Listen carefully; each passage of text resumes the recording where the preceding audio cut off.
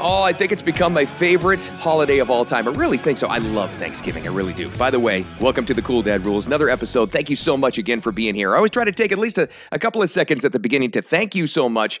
The reviews have been great. Downloads have been great. I appreciate that very much. My name is Bill Adams, and thanks for sharing it along and liking the Cool Dad Rules Facebook page, too. And this is a really special time of the year, and I think it's the perfect opportunity to bring this up. And I've been looking for that opening and the occasion and the right person to talk to about this. With Thanksgiving, I think at least most of us anyway in the States take this time at some point in time during dinner or the day of their holiday or traveling plans to be grateful, be thankful for what we have that these things that are awesome in our lives, right? But as parents, how do you follow that up? How do you actually make sure that becomes something real so that the other parts of the year throughout just out of the holiday season, the 11 months, that actually means something. And you can get these kids to be grateful for things. I think as a parent, that's where, if I failed at all, that's really, I don't think I've hit that home enough. I find myself saying that all the time. Boy, I hope these kids are grateful for this. I hope they appreciate and have that attitude of gratitude. Because I know I didn't all the time. So you try to be a better parent than what you were as a kid, and you try to express that. I think I found the perfect person to talk to about this. Ann Andrew has a book called What They Don't Teach in Prenatal Class. She is a proactive parenting coach who has some ideas on just that. How do you take this? How do you take this occasion and kind of apply it to the rest of the year, the rest of their lives? And with that said, Ann, thanks so much for being here. And even though you're in Canada, and I think you may be from the UK as a background, I'm going to wish you happy Thanksgiving too anyway, right? Thank you very much. Happy Thanksgiving to you. I just hope you can still enjoy some of the goodies that Thanksgiving brings around. Turkey stuffing, all that stuff. I hope something. Absolutely. Pumpkin pie. Oh, that's right. You don't need a special occasion to have that kind of stuff, right? But it's true. It's a special time of the year for a lot of people, and you don't really need a holiday. I'm just bringing it up because it's so timely. How do you take any occasion, and the first thing you would do, and like when you're coaching other parents and you're talking to people like me, how do you try to get kids to have that attitude of gratitude? What's the first step in that? Well, I think the first step really is to be grateful yourself. You can't really make someone be grateful, but what you can do is be a grateful example. So what I suggest with parents, and I actually believe that gratitude is probably the top way of helping your kids to grow up trouble-free, because gratitude feels so good, and it just flips the switch from negative thinking to positive. Boy, and it helps them come from to develop that attitude of gratitude. Isn't that true, though? And just to cut you off here for a second, because I don't want to go by without kind of hammering that home. You just made a brilliant point. It really is, though, and something that took, I think we're all like that. It took me a long time to learn that. When you do want to snap out of a negative mood, honestly, what you just said, the quickest way to get out of that is to start just focusing on the things you're really grateful for, the things that are awesome. That really works. You're right. Yeah, it does. In fact, I have a young friend who has panic attacks, and if she calls me mid-panic attack, I tell her just to find 5 things in her immediate environment to be grateful for, and it just immediately snaps her out of it. So it's a very powerful technique, and it's one that we really must teach our children. And the way to do that is by having an adult be the one who, if you're sitting around, let's say, a Thanksgiving table, and you're inviting people to share what they're grateful for, then have an adult go first and be very specific. I think for me the real key to a successful gratitude practice is to be specific. And when somebody starts the ball rolling with something, then other people say, oh yeah, I'm grateful for that too. And I guess it would make sense, too, to kind of apply that to and gear it towards the age of whatever kid you're talking about. The leaf would be great for anybody, but I guess it would be a great thing to start off with a real youngster. And that teenage kid would be something probably more, maybe a little bit, it may sound kind of cynical, but it may be something that makes them laugh or whatever it is. But do you gear the item of gratitude towards the age? Certainly can do, yes. And I think one of the things that you can do if you sort of to get the grateful juices flowing is to have categories. So you can say, let's be great. We can be grateful for something kind that we saw someone doing today, or someone did to us, or something kind we did for someone else. So you can focus on something beautiful in nature, something kind, something that I was able to do that I wasn't able to do before.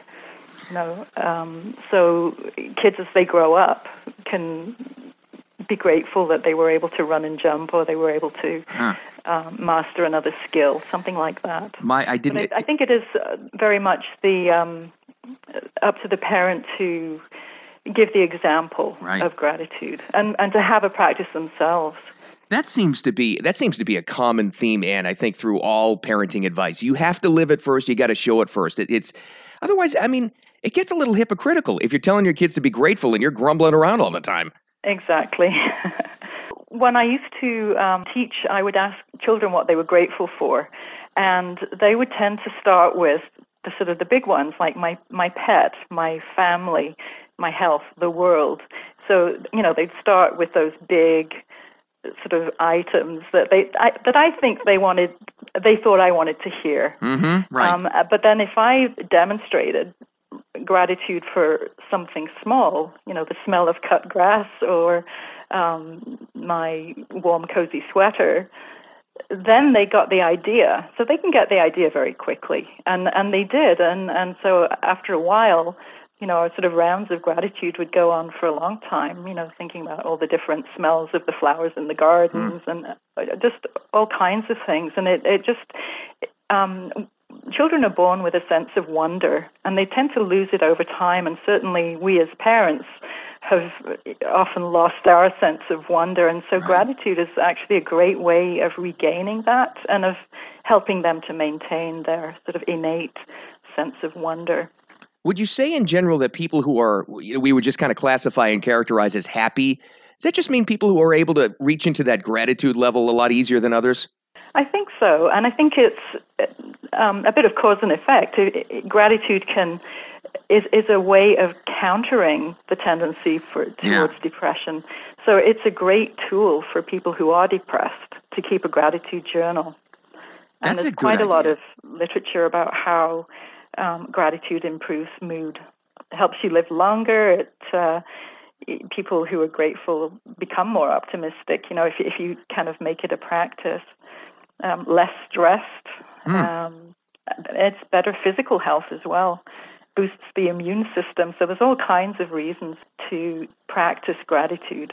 What have you found, as a proactive parenting coach and the people you deal with in person and actually online too, what have you found as far as what parents are saying as far as when kids get a little bit older? I think a lot of youngsters are very, very grateful for the simple things in life. And you get more pessimistic possibly as a teenager, even though I'm generalizing there.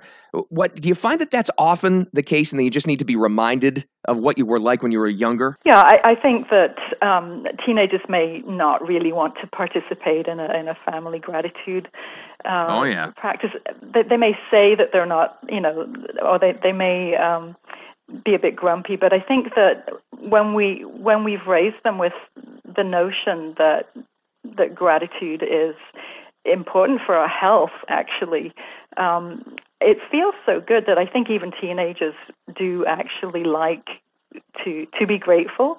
And a teenage girl or boy could have a gratitude journal that they use on their own as actually a tool for getting through teenage years, which is a challenge.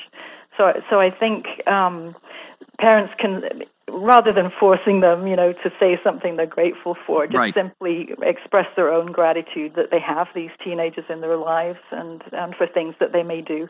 So just,